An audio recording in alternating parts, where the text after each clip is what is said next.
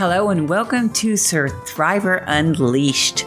I'm Rena Romano, your host and a survivor and advocate for survivors of child sexual abuse and sexual assault. This show is all about the endless positive possibilities of thriving after sexual abuse. So let's get started with today's program. Welcome to today's show. I'm so excited.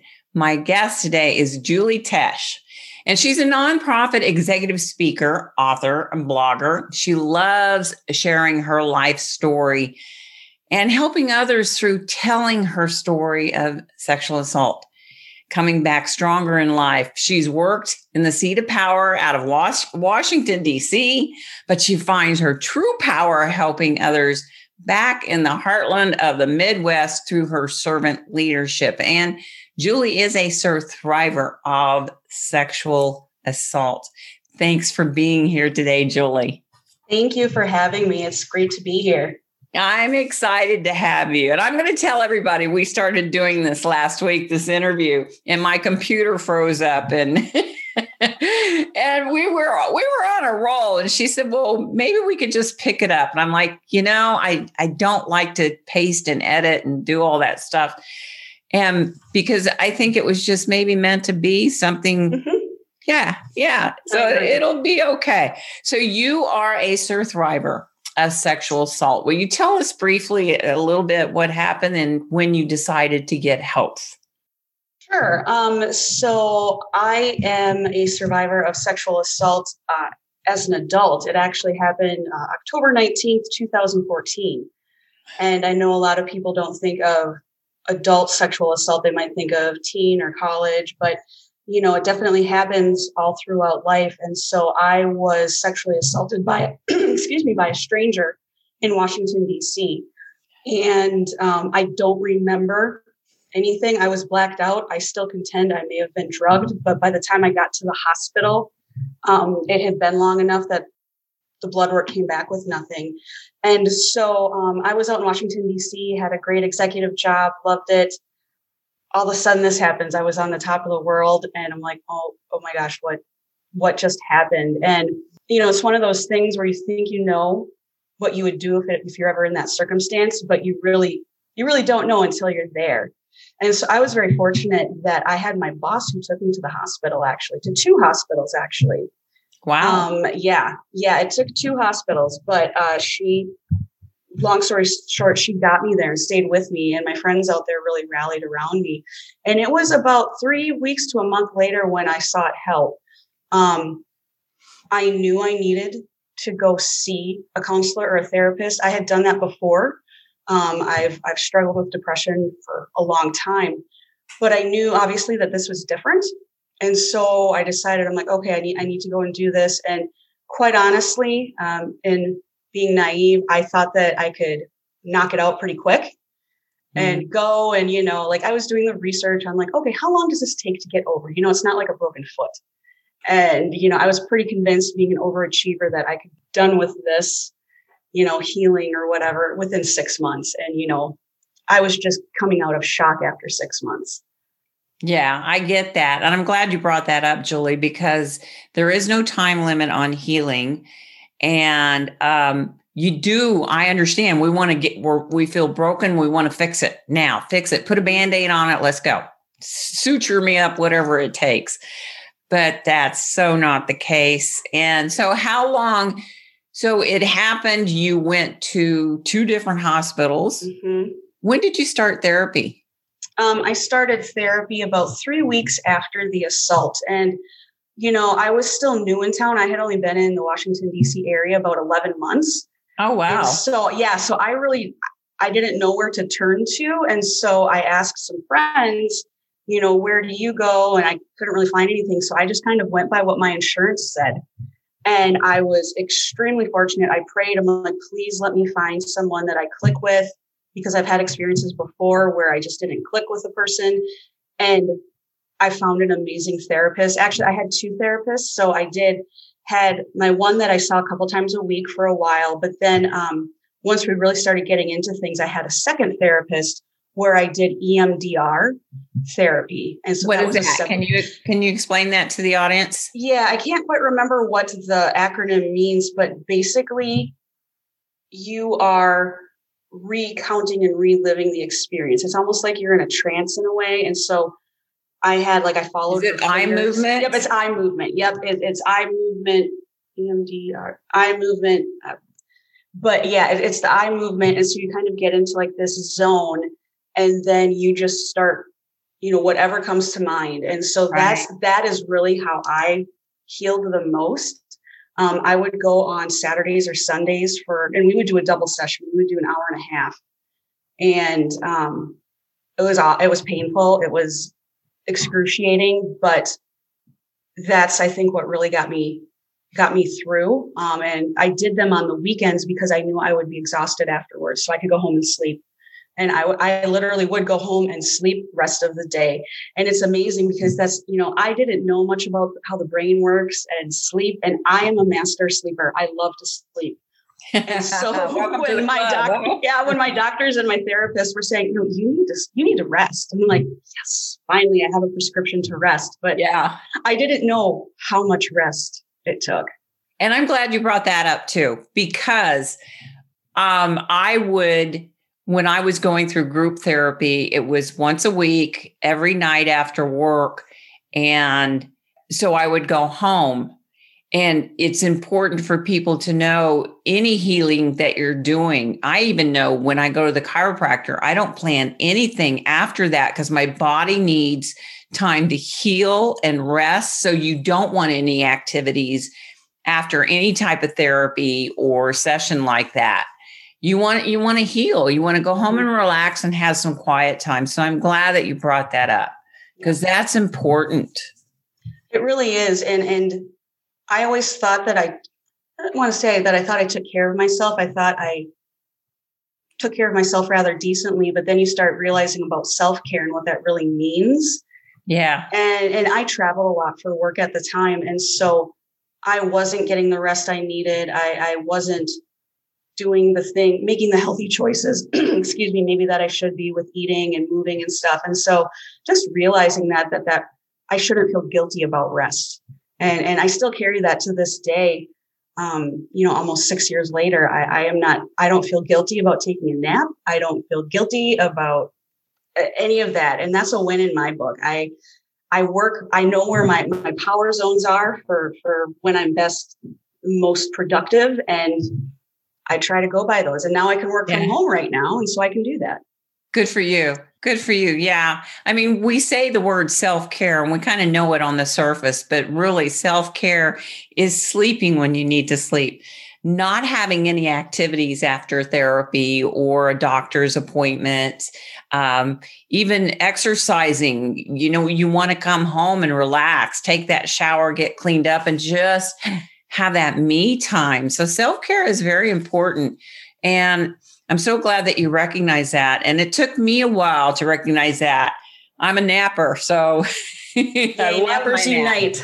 Me too. Nappers unite. I like that. My dog loves it when I go nap. I have a little recliner that I lay back in and he gets underneath the foot area. So he loves the nap time too. That sounds like my cat. She does the same thing. Yeah, they love it. And they love to be with us too. Yep. Well, good for you. You were in Washington, D.C. This happens, it sounded like not too long after you arrived there. Right. But you ended up going back to the Midwest. And where is it that you live? Yeah. So I live in southern Minnesota. Okay. So I'm in Minnesota. And so the assault happened. I had been there about 11 months. And then, so that was 2014. And I stayed out there until July 1st of 2017 and moved back to Minnesota. So I actually live on my family's farm, which I never anticipated until I was maybe retired. So I grew up on a farm here in southern Minnesota and I loved it. And I actually worked in the agricultural and the rural field. But I always thought I'd live in the city and coming back to rural America that was another part of my healing. I didn't realize how much I didn't feel safe where I was, and I didn't realize how much I missed space just to be able to do things. Right. Living in a high rise, I was on the top floor. I was like the Jeffersons, high rise in the sky. I was up there, and it was great, but it's such a compact, dense area that I just didn't have the space, and I needed that space to be able to heal, and I needed to be around family as well. And it's good that you recognize that, because you left rural Midwest to go follow your dreams, and then your dreams seemed like it got shattered and you had to move back home. But it really turned out home can be a healing place too. It really can. And, at first I was very defeated because I came home and I had been on my own for 15, 17 years, and come home and living in my parents' basement, and unemployed. I lost my job because of my PTSD. And, that's a tough pill to swallow, but at the same time, it was a huge relief. And I know not everyone has that luxury of having a family that they can come back to, but it was good. It was really good for me. And I know it was good for my family too, because, being assaulted affects your whole family.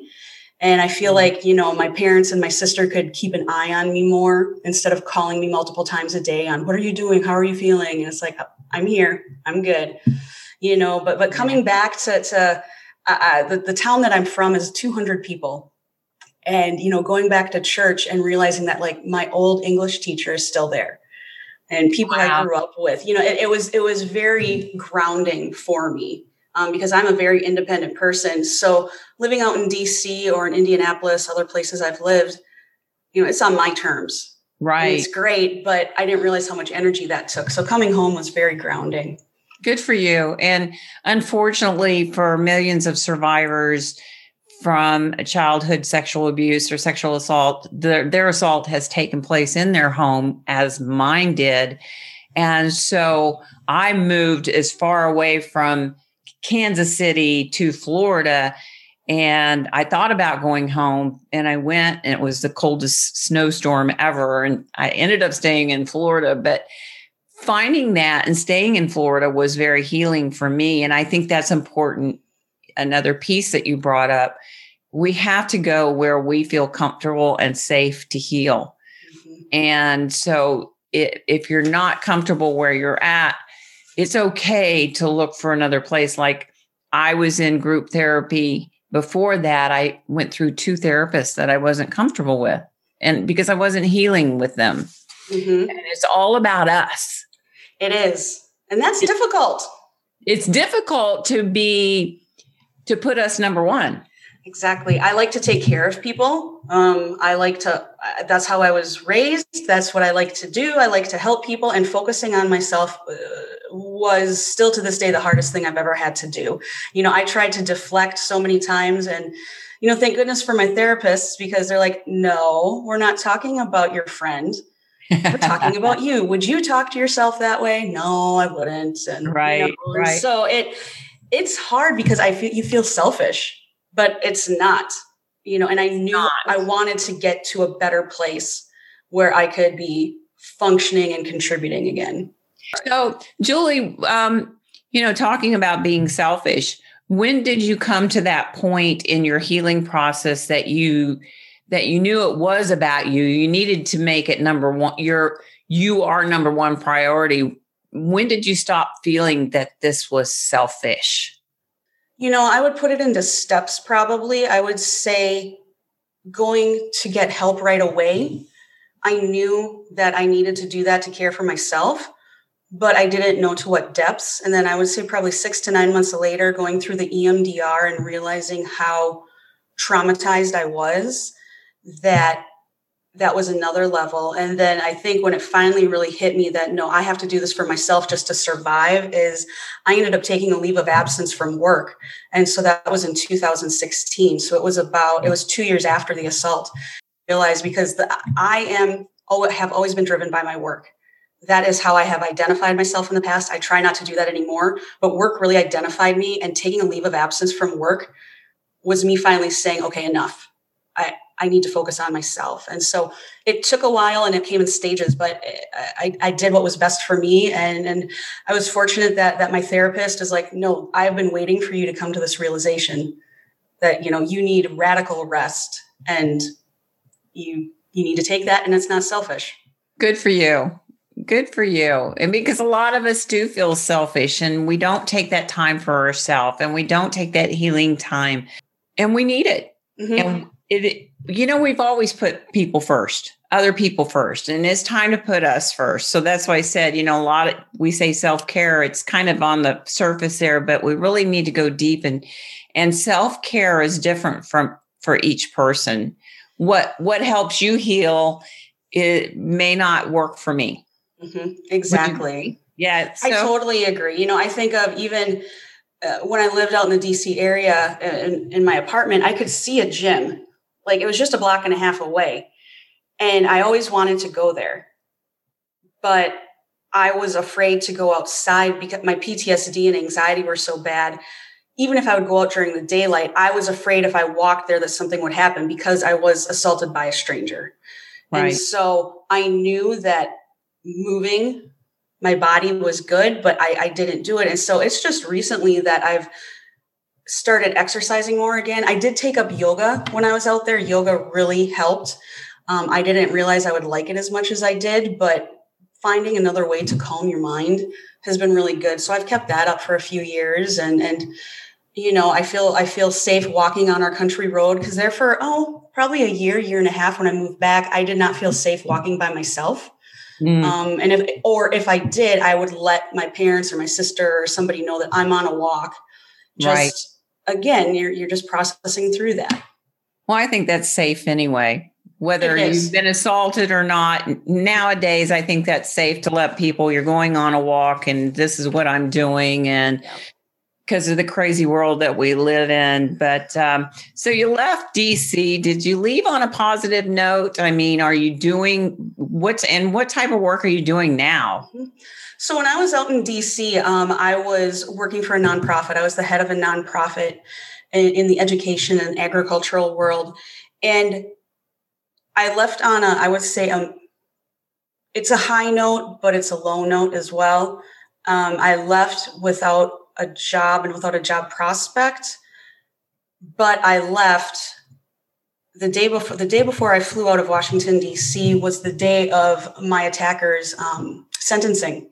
So went through the whole trial. We struck a plea deal, but I got as far as I could, and I was impressed that I was even able to get to sentencing, because it took about a year and a half to 2 years for the police department to take things more seriously. It took going through a few detectives, and then he finally pushed it. And so I left. We did sentencing. I gave my victim impact statement, and the next day I hopped on a plane and came back here. And it was just like a huge relief. Right. Wow. So I've been testifying to have a rape kit tracking system in Florida. Mm-hmm. Apparently you went to the hospital right away.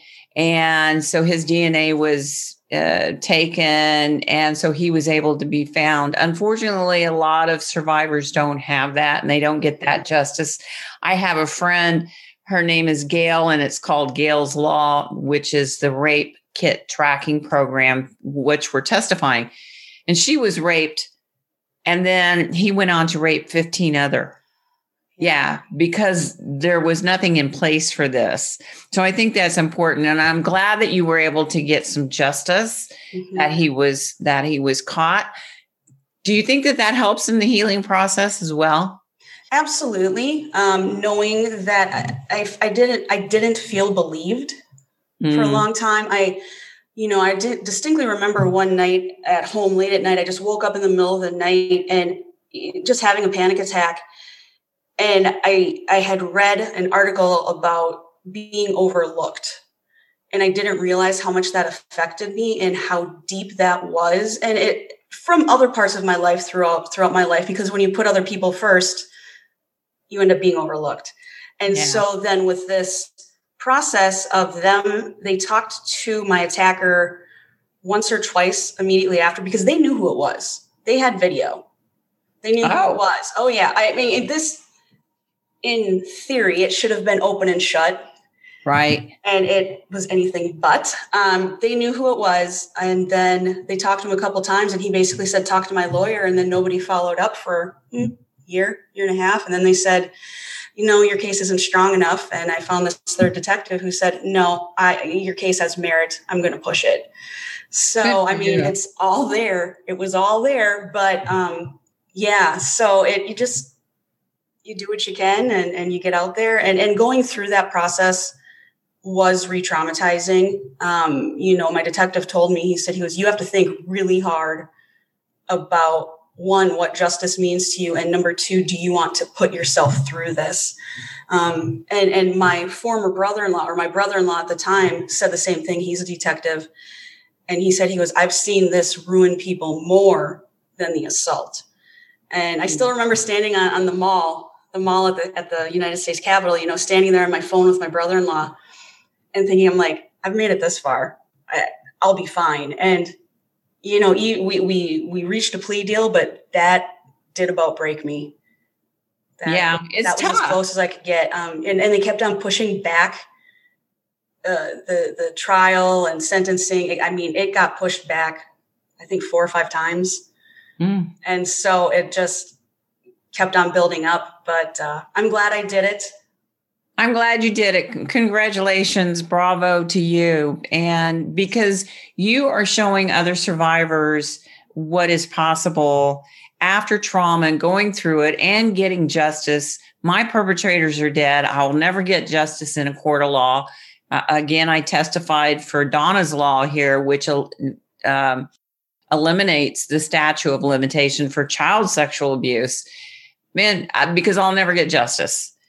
My perpetrators are dead. And so by you sticking with it and being determined will give hope and healing to other survivors. So congratulations. Thanks for sharing that. Absolutely. And so talking about it, does it help heal? Absolutely. Because up until that point, when not many people knew, the people that knew about my assault were my immediate family, a couple of close friends here in Minnesota, and then some close friends out in Washington, D.C., who had been with me the entire time. So I didn't realize how much I needed to talk. And it was so bottled up because, you like to compare yourself to people, which I think I've gotten better about. I'm not sure. But, you see people at work and it's like, I don't want them to know that anything's wrong. My goal early on was I'm going to get through this. And then I'll tell everyone and they'll be like, wow, we had no clue. Good for her. And that's sad. That's really sad that was the goal, but it was at the time. And once I could tell my story, it was the floodgates. The floodgates started opening and I, started talking about it, moved back to Minnesota, and I could at least use, I'm looking for a different job, wanted to come home, this and that. But it was, I started a blog. And that's when writing and speaking really helped me dig through some things. Good for you. I never kept a journal or never wrote anything down. I think if I wrote it, it even made it more real, made it real. And I didn't want it to be, but I always said, I'm going to write a book. And it took 20 years from the first time I said it to write it. So writing can be very healing. So tell me about your blog. Are you still doing that? Yeah, not as active as I was. I started the blog in 2017. So that was the fall after, so a few months after I moved back. And it's called Stop This World. And I don't know, I know how I came to it, but I don't. It just kind of came to me like I just wanted the world to stop. And I like Diana Krall, and she has a song called Stop This World. And so I resonated with that. And at that, I'm just like, nope, this is what it's going to be. And there were a lot of resources for me that were available, but I still had a hard time connecting dots, and not that my blog brings the dots together, but the blog for me is a way to tell my story so that people know what happened, and especially with mental health, know that it's okay. Especially here in a rural area, bad news travels fast. Right. And my family was concerned that I wouldn't get a job. They're like, if you were assaulted, will you get a job? And that was the last thing I was thinking of. I'm like, I do not care. I did some consulting and whatnot, but I didn't care. And so writing that blog, it was really interesting. There was the feedback from people that I grew up with that were shocked, number one. And number two, just had general questions because they hadn't known anyone that had been assaulted before, or at least personally known. They probably know somebody, but they don't know. They don't know it. They don't know it, right. Actively know it. Yeah, they know, but they don't know. I get that. Yeah. Well, good for you. And this is something that I talk about in my TEDx talk, that we don't let the event define us. What we need to concentrate, what we must concentrate on is our courage, strength, and tenacity to persevere during and after the event. That's what defines us. So when somebody says, don't let your past define you, I say, oh, yes, it does. Because I don't look at the event. I look at the courage it took to get through that. And you are a true survivor. You're showing that, Julie, by stepping up and persevering and sharing your story. And whether you stayed in DC or go home to heal, we all have to do what's best for us, for that self-care. So let me ask you this. When you do start finding yourself slipping back maybe into that dark area of the trauma or what happened, what do you do to put yourself back into a positive path? It depends. I have seasonal affectiveness disorder. So here in Minnesota, it gets dark pretty early in the winter. And that's when I struggle more, is I rely on the light. I mean, my house is full of windows. It's a great day. The sun is out. The snow is melting. It's wonderful. Yay. And so I struggle more in the winter. I have a little light that I sit on my desk every day to get the light simulation. But as much as I hate exercising really does something, and nothing strenuous, just doing yoga in the morning, going for a walk. I just need to do something. And then also I find that writing helps too. And it might not be for the blog. It might not even be for a journal, but just kind of going through my thoughts, because I can start making sense of like, oh, you were bottling this up. Okay.